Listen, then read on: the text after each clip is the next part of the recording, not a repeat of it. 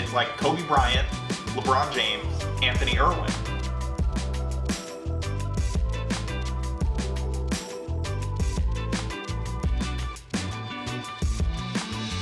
Like this guy here.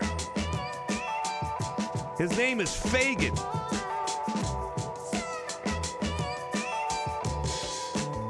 Harrison Fagan. Welcome, everybody, to the Lakers Lounge. Back to the Lakers Lounge. We are sitting in the Lakers Lounge. It's like 4 o'clock my time on a Thursday. Like, that's an okay time to be in a lounge. Yeah, I mean, for, on your old work schedule, this would have been, weekend happy hour for you. So I think that's totally reasonable time to be in the lounge. I mean, it's 2 o'clock where I am. So that's like probably a little on a work day where I'm expected to have to work several more hours, but it's fine. I'm drinking a sparkling water. That's about as lit as I ever get. So, I'm good to go. I kind of want to just isolate. That's about as lit as I ever get. Like that. That's. You should bring me on. You should bring me on with Aaron for the hook, and you guys can talk about whatever's in your cup, and I'll just be like, yeah, I got an Arrowhead sparkling water here. It's it's a little harsh, but I'm getting through it. Do you ever do like flavored sparkling waters, or is it sometimes? Just yeah, I mean, usually like I'm I'm drinking it for like health reasons, like to stay hydrated. So I try not to add like too much chemicals or whatever junk to it. But yeah, I mean, occasionally I'll mix in a flavored one. So if you're trying not to add anything or any kind of chemicals, the stuff that makes it bubble probably is a chemical. I am choosing to not believe that. I don't know if that's true, but I don't think so. I'm pretty sure there's like a process for that. I'm technically being healthier than you. This is just regular old. Yeah, I mean, not tap water, but yeah, I think it's just minerals. I don't know. I don't really know how that works, to be honest with you. So, well. Today's show isn't anyway. If you're into sparkling water, just explain that to me on Twitter. I'm not. That's let Anthony and I know if I'm being unhealthy or not. Let Harrison know because I really don't care. Today on the show, we have a few things that we have to get to. So, the news, literally like minutes before we started recording, the Lakers let everybody know that. LeBron James is now considered questionable for tomorrow. Earlier today, it was 50-50, according to not Mike Bresnahan, Dave McMenamin. It's too many. No, it's not even a Mick thing. That's weird. But according to Dave McMenamin, it was 50-50. Now the Lakers are officially listing him as questionable. So, Harrison, technically speaking, LeBron has the same likelihood of playing in tomorrow's game as you and I do of being here and just like walking I'd vertically. say his is probably a little higher. He also told Dave, I hope, when asked if he would play on Friday, and it's like, you're LeBron. If you hope that something is going to happen in regards to your playing time, it's probably going to happen. This is not like Chaundi Brown being like, I hope that I can play tomorrow. Yeah. I audibly chuckled because usually the policy for the Lakers when guys are coming back from practice is like, yeah, we got to get them, a full run and see how they play against each other and with each other and all that stuff.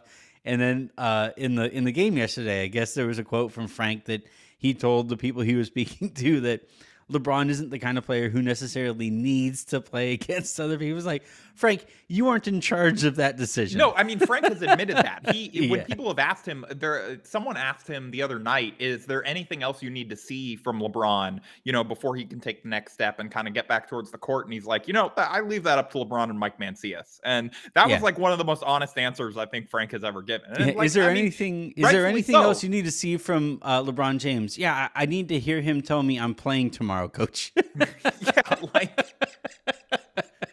With all due respect to the question, that's the process. The process is LeBron and his longtime trainer, who has kept him very healthy for a long time and seems to be very qualified at doing that, are going to decide that. And I think, honestly, that's how it should be. Do you think LeBron calls Frank coach? I've always wondered this about he like does. professional... He does in like interviews and stuff. Yeah, I think he calls him Coach Vogel. When I was younger, it was like it was kind of a pet peeve of mine where I would hear players refer to their coaches by their first name, and it's like it doesn't matter at this stage. Like whatever you do, however you respect your coach is how you choose to respect your coach. But yeah, I've always kind of wondered that with superstars. Like, like Russ is like one of the most prideful people out there, right? Does he want to assign a title to somebody that implies respect over another human being? I don't know. I would kind of wonder. Most of them, if I'm remembering correctly, most of them call him coach when they're talking about him in interviews. So, yeah. I mean, I don't know if that's what they call him when they interact with him, but yeah, I believe they all mostly refer to him as coach. It's like, what up, Fred? I mean, what's it, Fran? Freak? Flip, right? What's up, Fizz? Oh, sorry, not yet. No, they call Fizz coach, and they call Frank. Too soon. Literally. All right, so let's go ahead and with the fact, we're just going to concede that we think LeBron plays against Boston, that he makes his return, and that he starts. I think that's another safe assumption if LeBron is available. So that means somebody is seeing the bench. Somebody is heading to the bench. And, you know, there's I think, a conversation to be had about two players, and there's one who definitely probably should see the bench. So I'm going to let you guess between, you know, who I think the conversation between two players might be, and the player I definitely think should probably see the bench.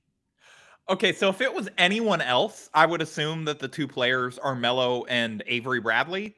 But since it's you, I'm like 50-50 on whether or not you mean Russ is the one that should definitely go to the bench. Fair. But sure. I'm pretty sure you meant Melo and AB. And I think my guess is that you're saying AB should definitely go to the bench, and, you know, that THT should continue to start, and then LeBron obviously come in over Melo. But my guess is that you're on the AB to the bench train regardless. Actually, it's Russ. No, but no, it's.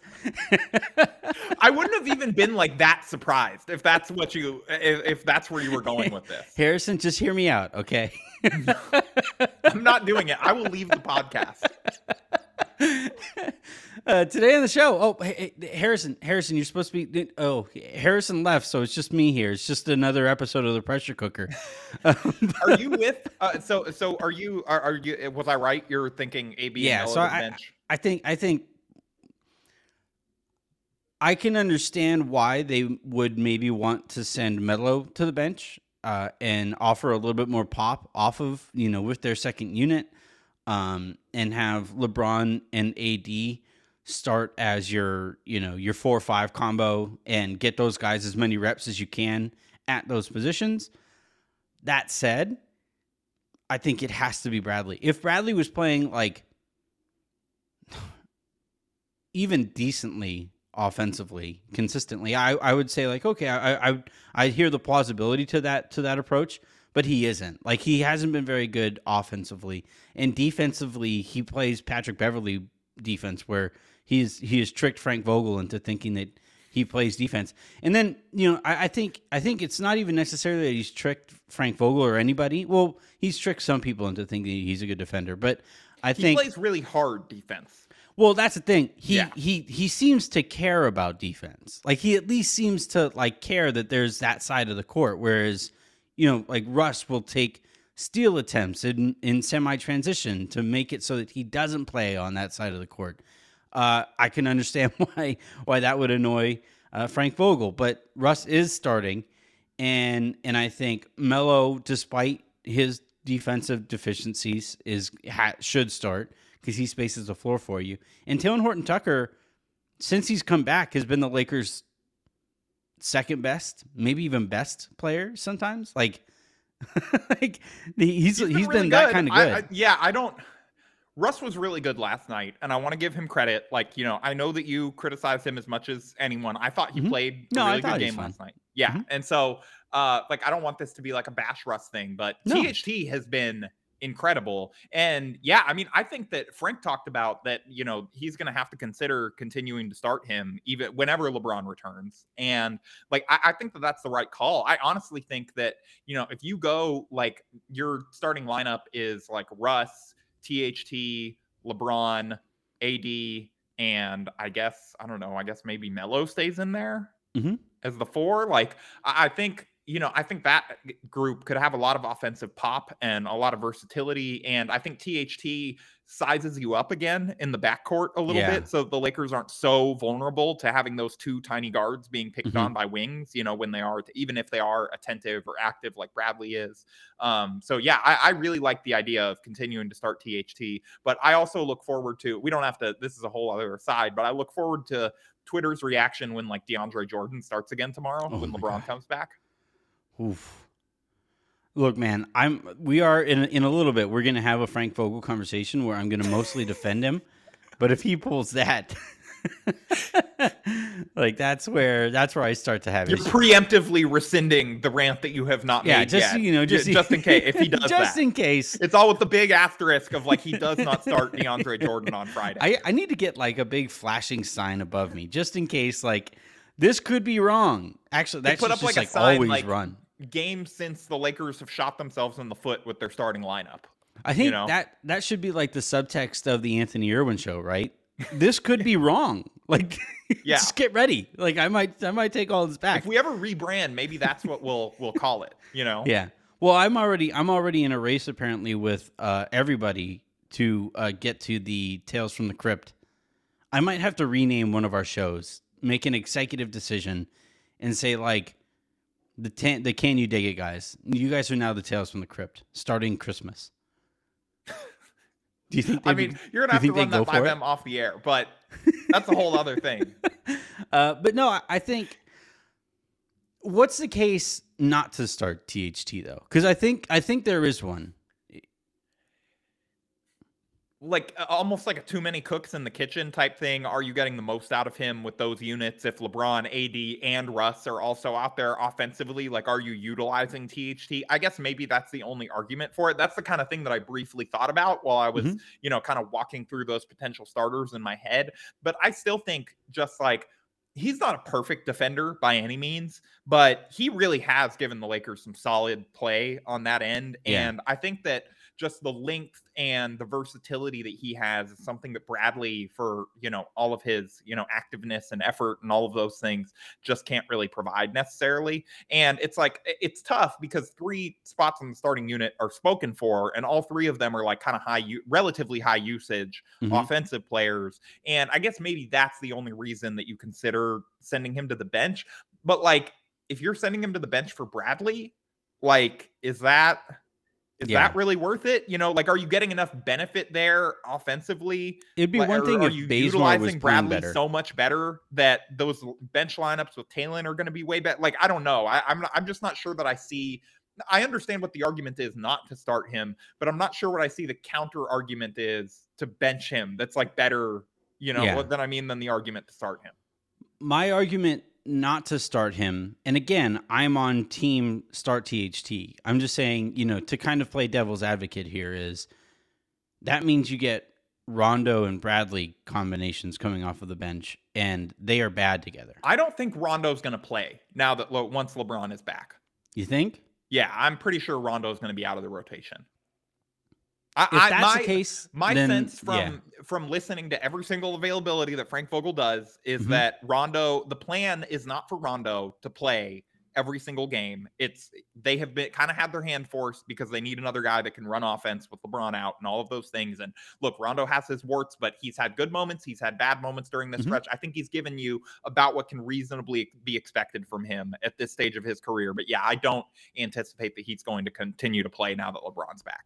Yeah, but that would have been my only concern with starting THT is that if you go to a full bench lineup, which by the way you shouldn't, like you have. Yeah, no, they don't do that. That's the other thing is you shouldn't go to a full bench lineup when you have 4 guys now like THT, like Russ, like AD, like LeBron, where like one of those 4 guys should, preferably multiple of those guys are always on the court at the same time. Like at least 2 of those 4 guys need to be on the court. Always. Yes. And if that's the case, then Rondo really Rondo THT, I guess I could kind of see as like a pairing that could work where THT is like the secondary creator that that gets downhill because of whatever Rondo starts, puts in motion. So if you have like a Rondo THT AD combination out there, then like, yeah, I think that kind of a lineup could work. Yeah, I only really like playing Rondo if AD's out there. Like, I don't really see the point otherwise. You know what I mean? Like, right. I think he is just such like, he's like a Mario Kart power up for AD in terms of lobs. And for some reason, like AD only goes to the basket, like on the, not only, but he like tries to go for lobs every single time Rondo is on the court because Rondo is such a good lob thrower. Yeah. That like, that's the only benefit I think of playing him. Is that it really, really engages AD because to his credit, it's because he knows that Rondo is going to find him. He's going to look for him. He's going to try and get him going. We're like, do you want to do that much running, that much cutting, all those things if, it's Russ and he may go to the other wing and jack up a 3-pointer? You know what I mean? Yeah. Like, it's just, I get it from AD's perspective. Like, this isn't 2K. And if he doesn't feel like he's going to get if he doesn't feel like there's someone in position to like help it set up the mismatch attacks that he wants to go to, like he's not going to do that stuff as much. Yeah, we're going to this actually acts as a perfect segue to AD and the season that he's had thus far. And well, like I just want to say one more thing on Talen before we move on. Well, I was going to, I had another quick little thing to add about Talen too, but like I said, like the next segment that we're going to have is going to be about AD, and you and I have both picked up on some weird kind of vibes with him this season. And so that's going to be next. But I think also the point of the regular season is to get guys reps together, right? And especially with a team like this that is so new, that has so little carryover from last year to this year. You need at least like the combination that you did actually bring, the productive combination that you did actually bring back from last year to this year, they have to be elite. Like Talen Horton-Tucker, LeBron James, Anthony Davis, that has to be a combination that works. And I think the sooner that they really prioritize that trio and then just let Russ become just a straight up wild card, I think that's the best version of this team. I also want to highlight something that you pointed out of like, they should always have 2 of those 4 on the floor at the same time. Like the fact that we're already saying that about Talen Horton-Tucker after he's been back for 3 games is crazy. And it's also like it's also not crazy because he's been so special offensively, what he's been able to bring to this team in terms of just having, just young legs that are not afraid to get hit, not afraid to go to the basket. He's just charging at the rim every single time.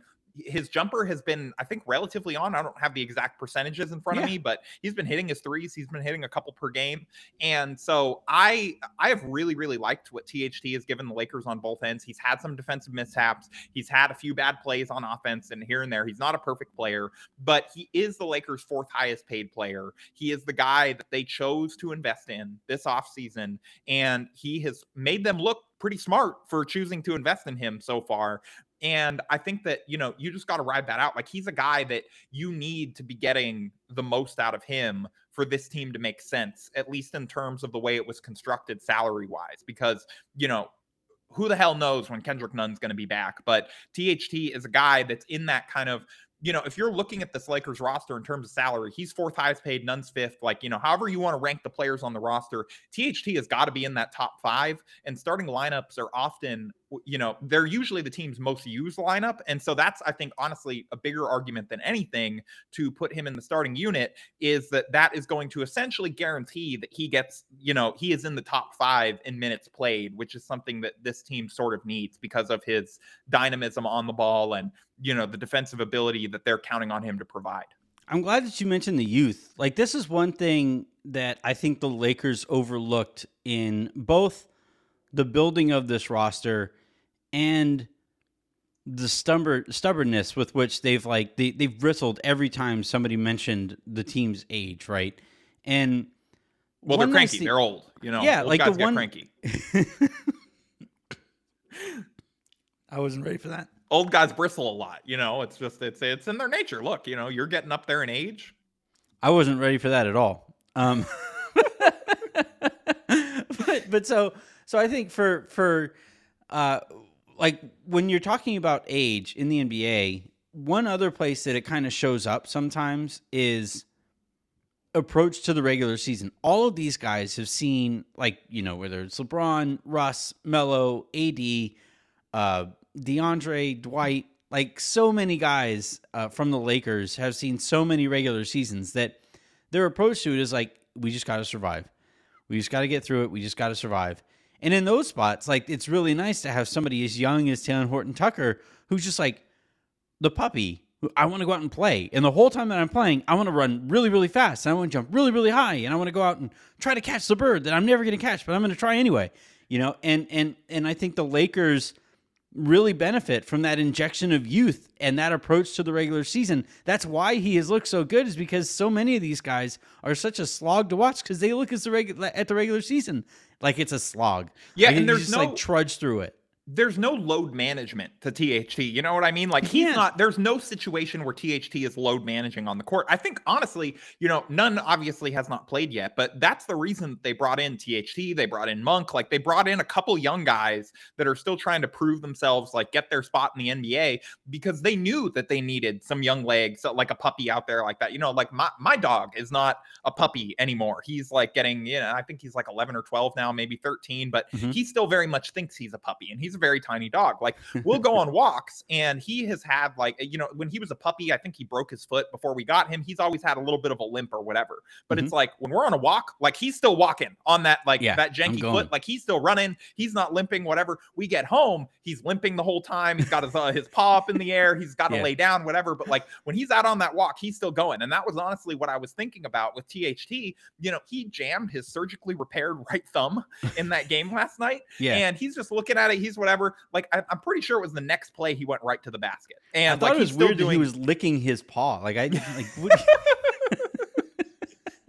he was trying to hide it and growl at anyone that came near him. And the trader's like, Talen, you okay? But I really think, though, that, like, when you're talking about, like, why do the Lakers look so different with him out there? It's because, like, he's the only guy out there playing with any kind of joy. Like, he's out there really enjoying being an NBA player. Most of the other guys are like, all right, can we just get to February? Can we just please January? How about January? Can we get to the new year? Hearing how excited he was to go on the long road trip. Like, they were asking everybody about, like, oh, can this road trip? He's like, oh yeah, like, that's where teams bond together. Like, we just get to come together and spend time with each other. And like, you could tell he was looking forward to, like, he like had his 1 year in college. He's like ready to get out on. He's like played in like 2 pandemic NBA seasons and spent the first one mostly with the G League team, like traveling around by bus and all that. Like, he's definitely excited about his, like, NBA road trip experience. And I think, like, that kind of stuff, again, that can, like, kick a team into gear a little bit. Like, that kind of enthusiasm. Teams need that. And they need the guy that they can, like, oh my God, did you just see what Talen did? Like, he knows it's November, right? Like, well, that's all the more reason for him to stay in that starting lineup. Like, I think did he just shit talk Giannis? Like, did you see him try to stand him up? I'm actually honestly saying this. He was going at him last night. Like, THT absolutely went into that game like, this is a showdown between me and Giannis. Like, Giannis, I don't think viewed it like that. And look, it didn't go great for THT, but like, I appreciated that he very much saw that as like in his head, what ESPN was showing on the commercial break was like, Talen Horton-Tucker, Giannis Antetokounmpo next on ESPN. I wish AD would have approached it that way. Speaking of, let's go ahead and talk about the guy. You hate this team so much. It's unbelievable. I mean, guilty. So like the Lakers so far this year, I think they have crossed that line with the number of like bad defenders and guys with poor instincts on a basketball court. And I think the guys that kind of annoys the most tend to be bigs who do have instincts for the game, especially defensively, right? Because they wind up having to clean up after everybody. When Russell Westbrook sees a squirrel and he just jets off in the wrong direction, like AD has to defend now an extra guy. Dwight has to defend now an extra guy. And I think I've watched AD and I've rewatched a few of these games too, and it's just like a weird vibe where he hangs his head a lot, and I've actually seen Dwight and Russ have a couple exchanges on the court where they're both pointing at like, dude, you got to be over there, and Russ is saying no, and like, dude, I don't do that. right, and I think I think Dwight is a little bit better at masking it, to pull a quote from Alex Caruso. There are some guys who are better at masking it. I'm just kind of curious, Harrison, like if you've noticed a similar vibe to AD this season.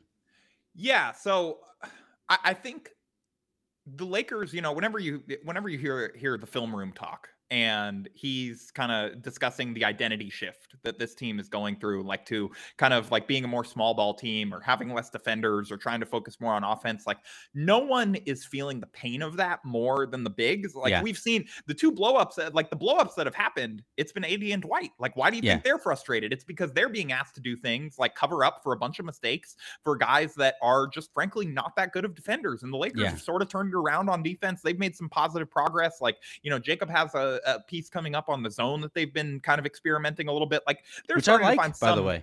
They're starting to find some answers on that end to kind of like get through the regular season and have a couple different pitches that they can throw and figure out how to use guys and all of that stuff. But I think AD, no one is getting more upset about kind of this directional shift than AD because, he's a guy that wants to win Defensive Player of the Year. Like he wants to be the best defender in the league and prides himself on that.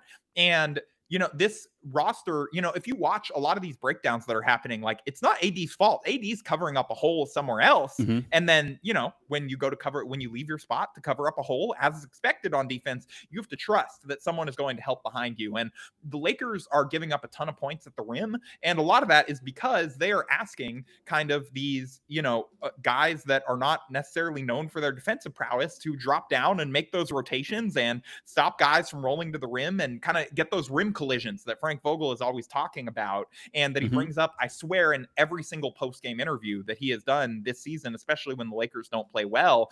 And I think AD is more frustrated than anyone that stuff is not happening behind him. And so he's like, I'm out here busting my ass to like stay in front of a guard or to like stop a wing.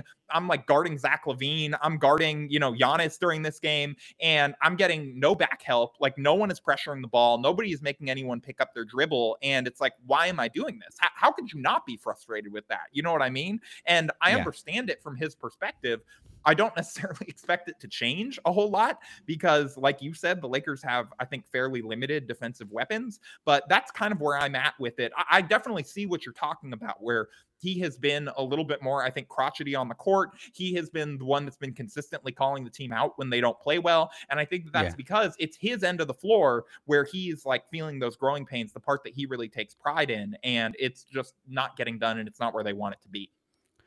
So I think one thing that is really tough for AD is the layup line, right? The feeling of like, I was just there. Yeah. I was just standing there because I had to go protect for Squirrel Boy over there. I now have to, I had to move off of that spot. And the second I moved off of that spot, we now give up that layup. And I think, in defense of Frank Vogel wanting to play two bigs, look, if DeAndre Jordan, that's the only time they've been able to stop anything at the rim is when they played AD and Dwight. Right. And like if DeAndre Jordan was not DeAndre Jordan, like if he was an actual NBA player, like they would be able to have a second big there in that specific issue that comes from, by the way, something that AD doesn't even want to do. Like he doesn't want to play center night in, night out, minute in, minute out. And I think like when the result of him playing center is there's nobody back there to defend the spot I was just standing at, like that has to get wearisome. That has to just really kind of irk him a little bit. Like I'm making the sacrifice here. The least I could get from any of you bleepers is tag a damn roller. Yeah. Just go stand in the spot I was just standing. It's just helping the helper. This is high school stuff. And I can, but AD also doesn't really seem like the kind of guy who wants to repeat that sentiment over and over again. And I think that's why you see him just kind of hang his head sometimes because he's like, I just said that. I just said, don't do that. Like I just said, I'm filling over here. You got to fill for me over here. We just talked about that at halftime. It's the third quarter. We were just talking about this. What the hell is going on? Like I can understand where he's coming from on all of that. Because I was usually the guard that the big was yelling at. You have to stand at the spot I was just freaking standing at. Yeah. And, we've seen it. We've seen him get angry at Malik Monk a few times on the court. Like, there have been a number of times where he's had to communicate to someone where they were supposed to be. And I'm sure they're telling him, like, yeah, man, I got it. And then when they don't do it the next time, it's like, how many times are you going to retell someone? They're like, no, okay, I got you. This time, I'm on it. And you don't got me, Malik. You don't got me, fam. Jakob Poeltl has 27 points.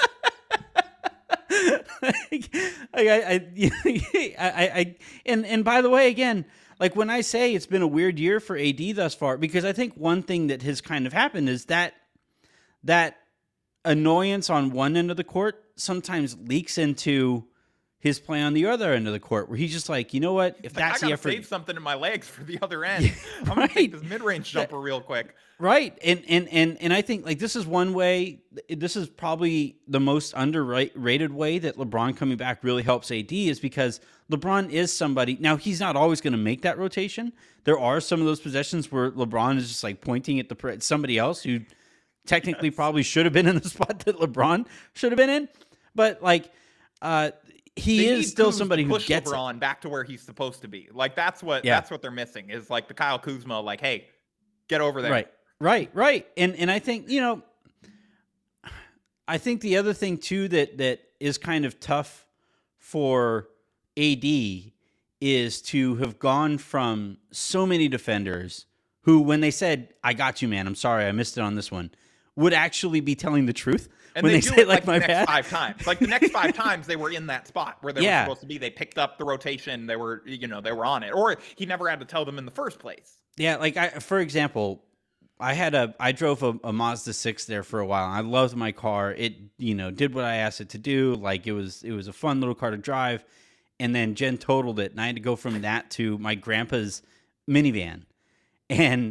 And like going from a car that I like actually really enjoyed driving and all those things to this big ugly hunk of metal, was tough. And there were times I would drive, and back then I was still doing PR and I was working in Irvine, and I would drive all the way from Yorba Linda, Fullerton area, Brea area down to Irvine in this piece of shit minivan. For those of you that don't live in Southern California, in traffic, that is quite the drive. That's so far. And it d't have a stereo. Like, it didn't have a working... I hated that thing. I hated it.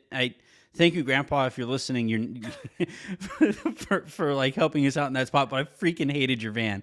And like, I would get out of the car, I would get home from work, and I would just get home and immediately go pour myself a gin and tonic. And Jen's just like, what's wrong? I was like, was work that bad? And work wasn't that bad. Just I hated that car.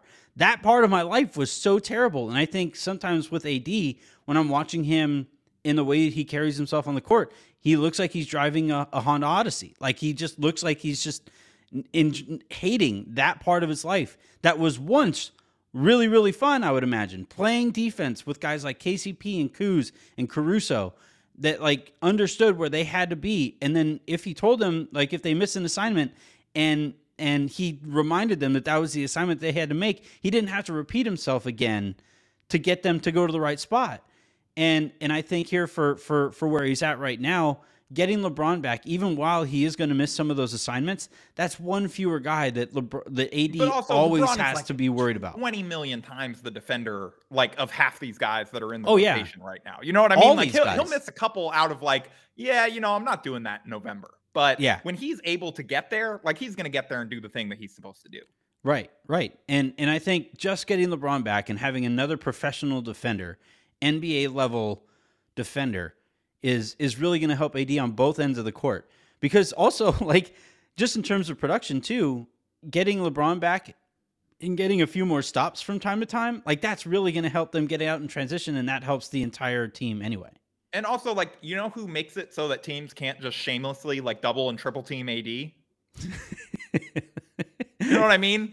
Yeah. Like, I mean, teams get like, we can talk about the bad third quarters and the, the lack of adjustments and all that. And there are genuine criticisms to be had there that I'm sure we'll get into in the Frank Vogel part of this. But aside from all that, like those teams are not going to make those same adjustments if LeBron is out there, and I know that this has been a problem all year, but LeBron has played in less than half these games. I don't think that he was like fully activated for all of them, if you know what I mean. Like, I think that he's going to come back ready to be like, hey, no, this is not like going to be an injury season for me. I'm back and I'm good to play and I'm going to be fine. You know what I mean? And, and look, to AD's credit, we all kind of, I think, give him crap about like the mid-range thing. And, he is taking a lot of those jumpers this year. I believe it's like his highest in several years, at least, or maybe the highest of his career in terms of percentage of shots that are coming from the mid-range. But he's also taking, Jacob Rude looked this up for the site. AD is taking the highest percentage of shots that he's taken at the rim since his second year in the league. And, he also has the lowest free throw rate of his entire career. So how could that not seep into a little bit of frustration? Mm-hmm. He's getting hit on some of these plays and not getting free throws. And, look, human nature, that's going to make you be like, well, I'm not going to get the calls. Like, why am I going to the rim and things like that? And look, he still has been getting to the rim. You noted in Slack that he's been getting to the rim kind of less as the games go on, and the numbers back that out. Like, he's taken 130 shots within 5 feet of the basket this year, 56 in the first quarter, 25 in the second, 30 in the third, and 22 in the fourth. So that's, defenses are going to wall up. They're going to protect the rim more in the fourth. That's somewhat natural progression of the games going along. But also they're fatigue. Start to engage and all of those things. But yeah, I mean, he's been getting to the rim, but he also hasn't been totally getting rewarded for it, which is frustrating. And then it leads you to take worse shots. Yeah. So I think Avery just learned how to open doors, and I have to get to what the hell just happened here. So hold on 2 seconds. Okay. All right, we're good. Jen opened the door for her. Okay. Because Avery was in her room, and I thought she learned how to open doors, and that would have made my life at least 75% worse than it is right now. At least. All right. Let's go ahead and segue over because, with the Frank Vogel, the progression of shots that AD is taking at the rim going down noticeably over the course of a game, the defense stuff, the lineup stuff. I don't know if you've noticed this, and I don't want to turn this into like because there's no tweet that I hate more than like the people are saying, and I'm going to use that as a straw man to say that they, to argue with nobody about something that nobody's actually arguing about. Who said Steph isn't a good jump shooter? Who? Exactly. Like this is one of those cases, though. Like, I'm sure you've noticed it in your mentions, in Silver Screen and Roll's mentions, the comment sections. I think the Silver Screen and Roll actual commenters, I think, are a little bit more realistic than most of the people that we see on like Facebook or Twitter. Certainly than most of the people on Facebook. But, all due respect, if you found this podcast via Facebook, I apologize. If you're listening right now we're not talking about you. We're not talking about you if you made it this far. But please go take a look at your comments. But for what I have noticed though is there are a lot more people holding Frank a lot more accountable for this season than I think he should be. I'm not saying he's blameless. I'm not saying that he's the perfect coach for this team. I'm not even saying necessarily he's a good coach for this team. Like I don't think it's a very good match. I think eventually they can all kind of figure it out, but I don't think this roster. I think he's made some progress on that front, to his credit. Yeah. And like what he does when LeBron comes back and who he starts, I think is going to be a really interesting and telling moment. Because he's going to have to... Like, is he ready to make this philosophical shift when they are at closer to full strength? But I have a hard time... Like, when the Lakers were playing their worst earlier this year, and like I think I had a lowdown that was named, like, will Frank Vogel make it to Christmas, right? Like, when that was all going down, I found myself annoyed at the idea that this guy is going to get scapegoated for problems that are very clearly not of his doing. Like, he didn't put this roster together. The Lakers, Harrison, I'm honestly asking you this right now because I've been trying to figure it out, and I can't even tell you the number. Or I've arrived at a number, and I don't like the number that I've arrived at. How many natural small forwards do you think the Lakers have on their team right now? Natural. Like, not guys that have to be slid into a position, slid up a position. It's just LeBron. I'm not even sure he's a natural one. I think he's a 4. He's a LeBron. Enough. Yeah, like he's LeBron. He defies position. LeBron could be a natural any position on the court. So 0 outside of LeBron. Except shooting guard. Is he afraid of MJ's legacy to, play? No one ever talks about play LeBron at the 2. Must be the most challenging position. Coming up on Disputed. Yeah. But like really though, like that's the number that I've arrived at. It's like outside of, okay, fine. If we're granting LeBron plays position LeBron, the Lakers have 0 small forwards. But that's also not totally fair. So let's say one. I think LeBron, he probably is better served offensively by playing power forward at this stage of his career. Okay. But he has been a small forward his whole career. I'm saying outside of that guy though. Guy of that guy, it's 0. Outside of LeBron James, it's 0. 0 small forwards, Harrison. What do you think is the most important? Like you've read, obviously you've edited my stuff, and those of you who are listening, I don't know if you've read any of the pod posts that I put together here, but I've said on multiple occasions, I think the most important position in the NBA, and I have felt this way for years, is the small forward, because they tend to be your most versatile defender. The shots that they take are either those corner 3-pointers when they spot up in the corner, or dunks because they are capable of dunking and getting out on the break and all of those things. That's, in my opinion, even if we aren't talking like most important player period, right? Because like you could argue, well, if you have a Steph Curry on your team, that makes your team another kind of dynamic. You have LeBron or Kevin Durant, they play their own positions essentially. But in terms of positional role players, that's the most important role-playing position that I think exists in the NBA. And the Lakers don't have any of them. They don't have a single player who plays a small forward naturally. And like, that's not Frank Vogel's fault. Like, I don't think he went to Rob Pelinka and said, hey, I found the market inefficiency here. We are not going to have any small forwards this season. I don't think that happened. No, I can almost guarantee you that it did not happen. So, like, why do you think people are so quick to jump to blame Vogel for issues that are just staring you right and smacking you right in the face? If it was a snake, it'd bit your face off. Yeah, so let me preface this with, I actually really like Frank. I have enjoyed interacting with him. I think he's great with the media. I appreciate that he is willing to be introspective about anything other than his starting lineup. Like he's funny sometimes. Like he seems like an exceedingly good dude and like a guy that you would want to work with if you were, Boy, we're heading towards an all-time butt here. Yeah, like the high school coach that you would want to have, all that stuff. Really nice guy. Okay. Frank Vogel should not have been prioritized in the construction of this roster.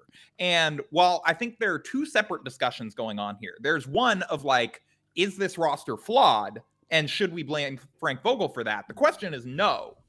We should not blame Frank Vogel for the roster construction. He clearly is like, he's on the totem pole in terms of people they're consulting when they make additions. Yeah, you need a bottom of the totem pole that like everybody else can stand on. Yeah, no, the base is a position. You know what I mean? Like,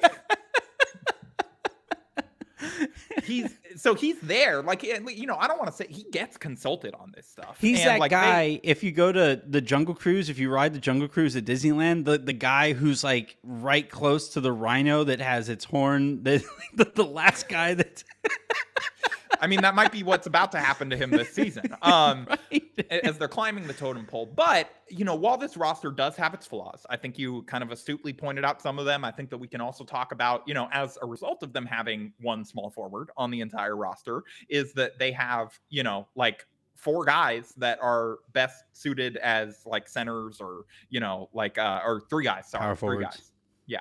And, like they have, honestly, somehow they have like 3 guys that are best as centers and like 1 natural NBA power forward, 2 if you count Trevor Ariza when he comes back for like the modern small ball that they want to play, and then like 17 combo guards apparently, because that was like the market inefficiency of the NBA is like not enough combo guards, I guess, on just needed a lot of guys that could go get a one-on-one bucket, and then somehow they all got hurt, and it's just Yeah, there are real flaws. Also, by the way, like if you've read, that's my least favorite position in the NBA. I don't blame favorite archetype of player. No, I totally understand where you're coming from. Like, I don't blame Frank Vogel for that. Where I think that there is blame for him is, okay, great, you didn't put this together. You know, it's like that TV show where they give like chefs like a bunch of ingredients and like one thing that kind of doesn't make sense for the dish that they're going to make, and they're like, but you have to work this in.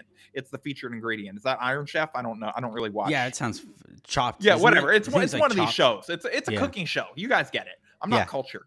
But they, you know, that person doesn't just get to go, well, you can't blame me that this meal's crappy. You know, like it was your job to put it together anyway, you know, and this roster is not perfect.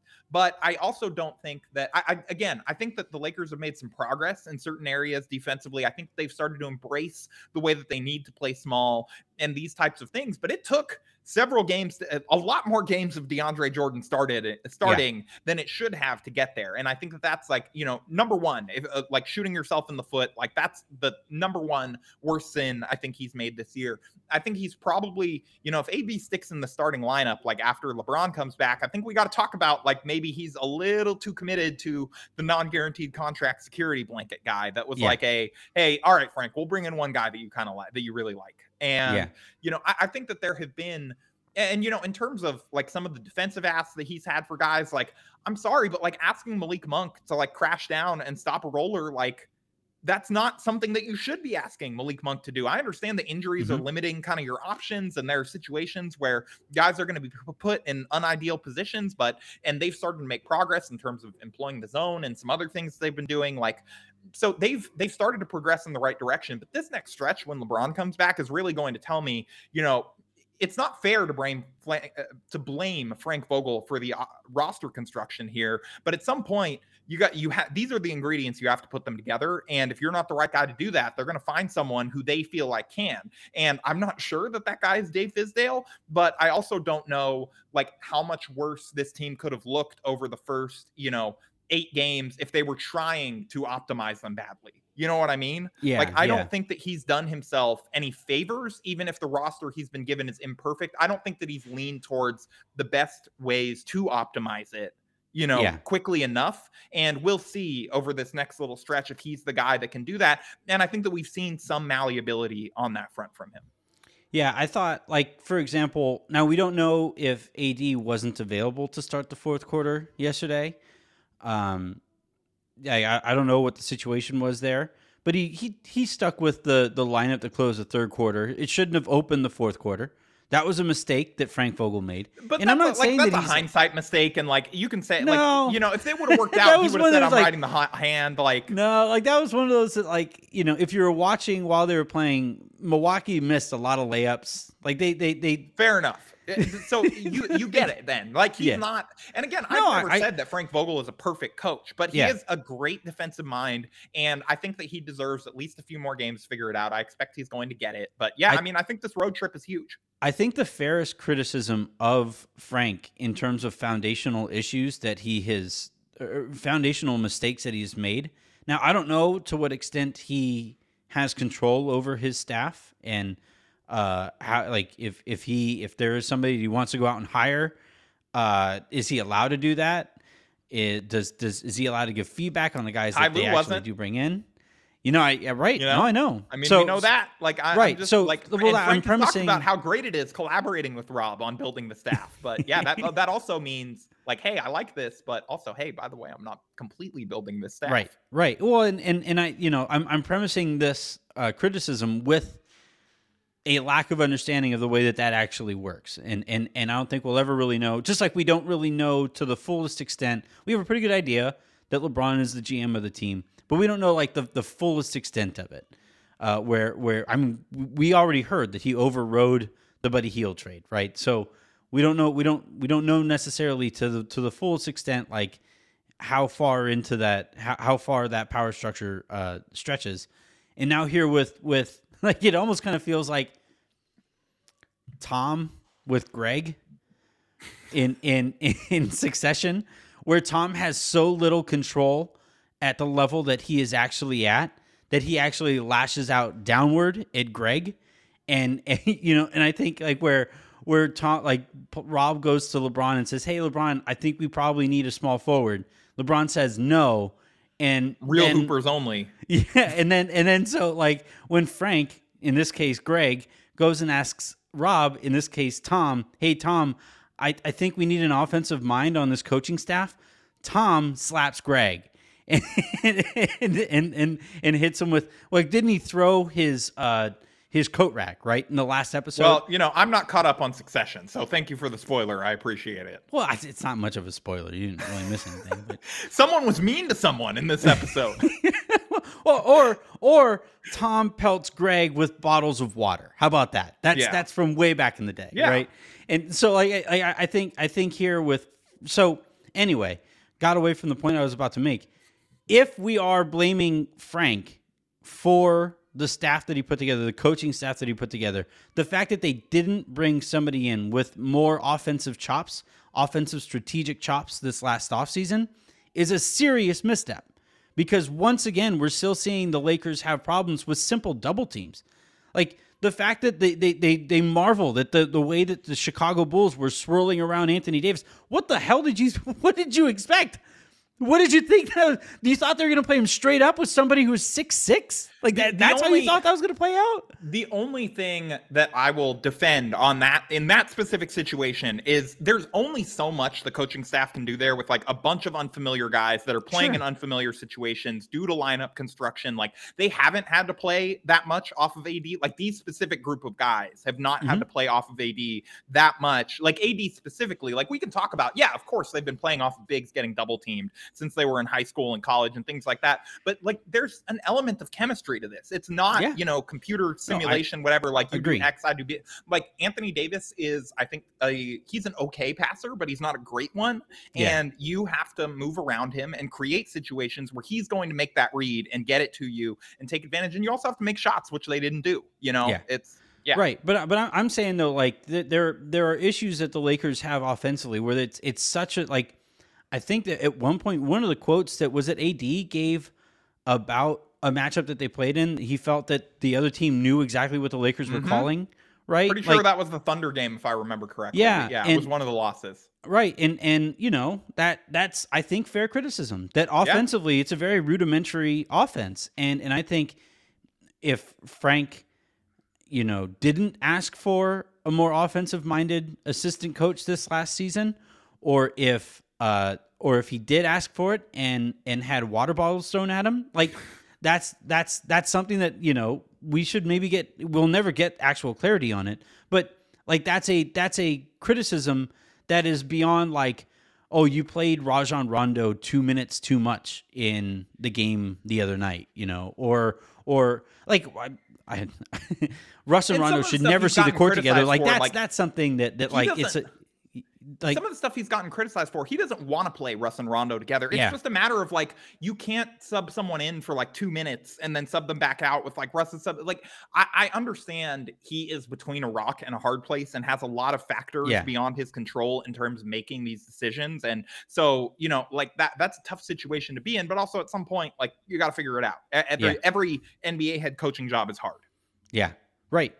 I agree. I feel like I simultaneously feel like he is more to blame for the team's struggles than he will get if he does get fired. Like there's going to be a national media outcry about how he was set up to fail and GM and all this stuff from like, all the national reporters that really like Frank and get along with him. Like there's going to be that. And I think that's going to be overkill if and when it happens. But I also think that the level of criticism he's got where he's like trending after every single loss, like last night was not Frank Vogel's fault for the most part in my evaluation. Like, Giannis going for 47 is not because of Frank Vogel. You know what I mean? Like, I think that like, honestly, like you and I, we should come up with like a list of things, like more extreme, like we got to get ahead of this because I feel like you can't get more extreme than Twitter has been. But like, I feel like you and I together can like meld our minds and like try and come up with some more insane things to blame Frank Vogel for. Like, I mean, did he come up with the crypto.com arena name? I mean, we don't know that he didn't, you know what I mean? And I personally, when I have to type out that stupid name on the website, like I'm going to blame Frank Vogel for that. Is he Is he responsible for the team's city jerseys this year that have 0 gold in them? The Lakers have 0 gold in one of their uniforms. Was that Frank's call? Are the city jerseys the blowout to the Timberwolves, the new ones that they just debuted? Is that, I don't know the Nike terminology or whatever. Yeah. The ones the ones that's like that have the blue in it. Okay. Yeah. And the ones that are cursed because they have 0 gold and they're playing in Staples Center with 0 gold on a team that's colors are purple and gold. Is Frank to blame for the lack of progress on like the climate change accords that we just had like last year? You know, I personally have not heard Frank advocate for a greener planet. You know what I mean? Yeah, I agree. I'm just saying he could, you know, some people say, you know, hashtag more than a coach or hashtag more than an athlete. Frank clearly, you know, doesn't care. Doesn't care about the whales out there that are you know, basically swimming in Frank a jacuzzi. Doesn't care about the polar bears. That's all I'm saying. We're going to find out that Frank's like an ardent conservationist that like in his spare time, like funds like rehab for like marine wildlife and stuff like that. If that's the case, if he does actually like, if he cares deeply about marine biology, Frank, come on this show. This is the pod for you. Anthony's got some orca facts. You don't have to talk about your rotations here. We'll talk about the rotation of the globe. We don't have to worry about your rotations. I don't think that my sense is that he is not, because I feel like the extent of like Frank Vogel's interests outside of basketball are like his daughter's lacrosse team and like pizza, and I think that's like about it. Does he like pineapple on pizza? I don't know. That has yet to come up, but I just know in the bubble, it was the funniest subplot of the whole thing. He mentioned like missing pizza like at least like 7 times. I feel don't they have pizza at Disney World? They did not have like, apparently it was like not up to par, or like they had to order out from like a different place, but he kept trying to like throw pizza parties for the team. That was one of the funny things about the bubble, was that it was a corporate partner of the NBA. Disney is, and more often than not, NBA players... Everybody was just like, yeah, this resort just sucks, man. All right. Coming up next on ABC, LeBron tells us how shitty the Disney World hotel rooms are. These water slides don't even go fast. All right. Dwight got stuck in one last week. No, that was Dudley. All right. That was too mean. You need to rescind that. That was not cool. I'll take it back, Duds. I love you. That's gonna do it for this episode of the Lakers Lounge. Thank you, Avery, for making the appearance that you made earlier. Thank you, Harrison, for hopping on. Thank all of y'all for tuning in. Just a heads up, because we have this, a lowdown, and an episode of The Hook, and between now and the game against Boston. So on all 3 of those podcasts, I'm going to tell you that the pressure cooker is still a thing. We are still doing that. It's a Friday night, which means I'll probably have a couple extra glasses of wine in me by the time we get going on that. So, you know, you're going to want to see me get canceled. That's something you want to like admit on the record. You know what I mean? Or I guess you're getting ahead of it. Like if you say something that there's like outrage over or whatever on one of these pressure cookers, you could just be to your boss. Look, I told you I was going to drink on this. It was Friday night. Nobody stopped me. You know, La Crema is one of our sponsors. This was technically an extra one, so this doesn't count as work. Like, you're welcome for going the extra mile. It's like the NBA fining the Minnesota Timberwolves for the extra. That was like Michael Jordan mythologizing his own hangover game. No one has ever had to play through anything this tough. It's like, Mike, you got... I ate bad pizza.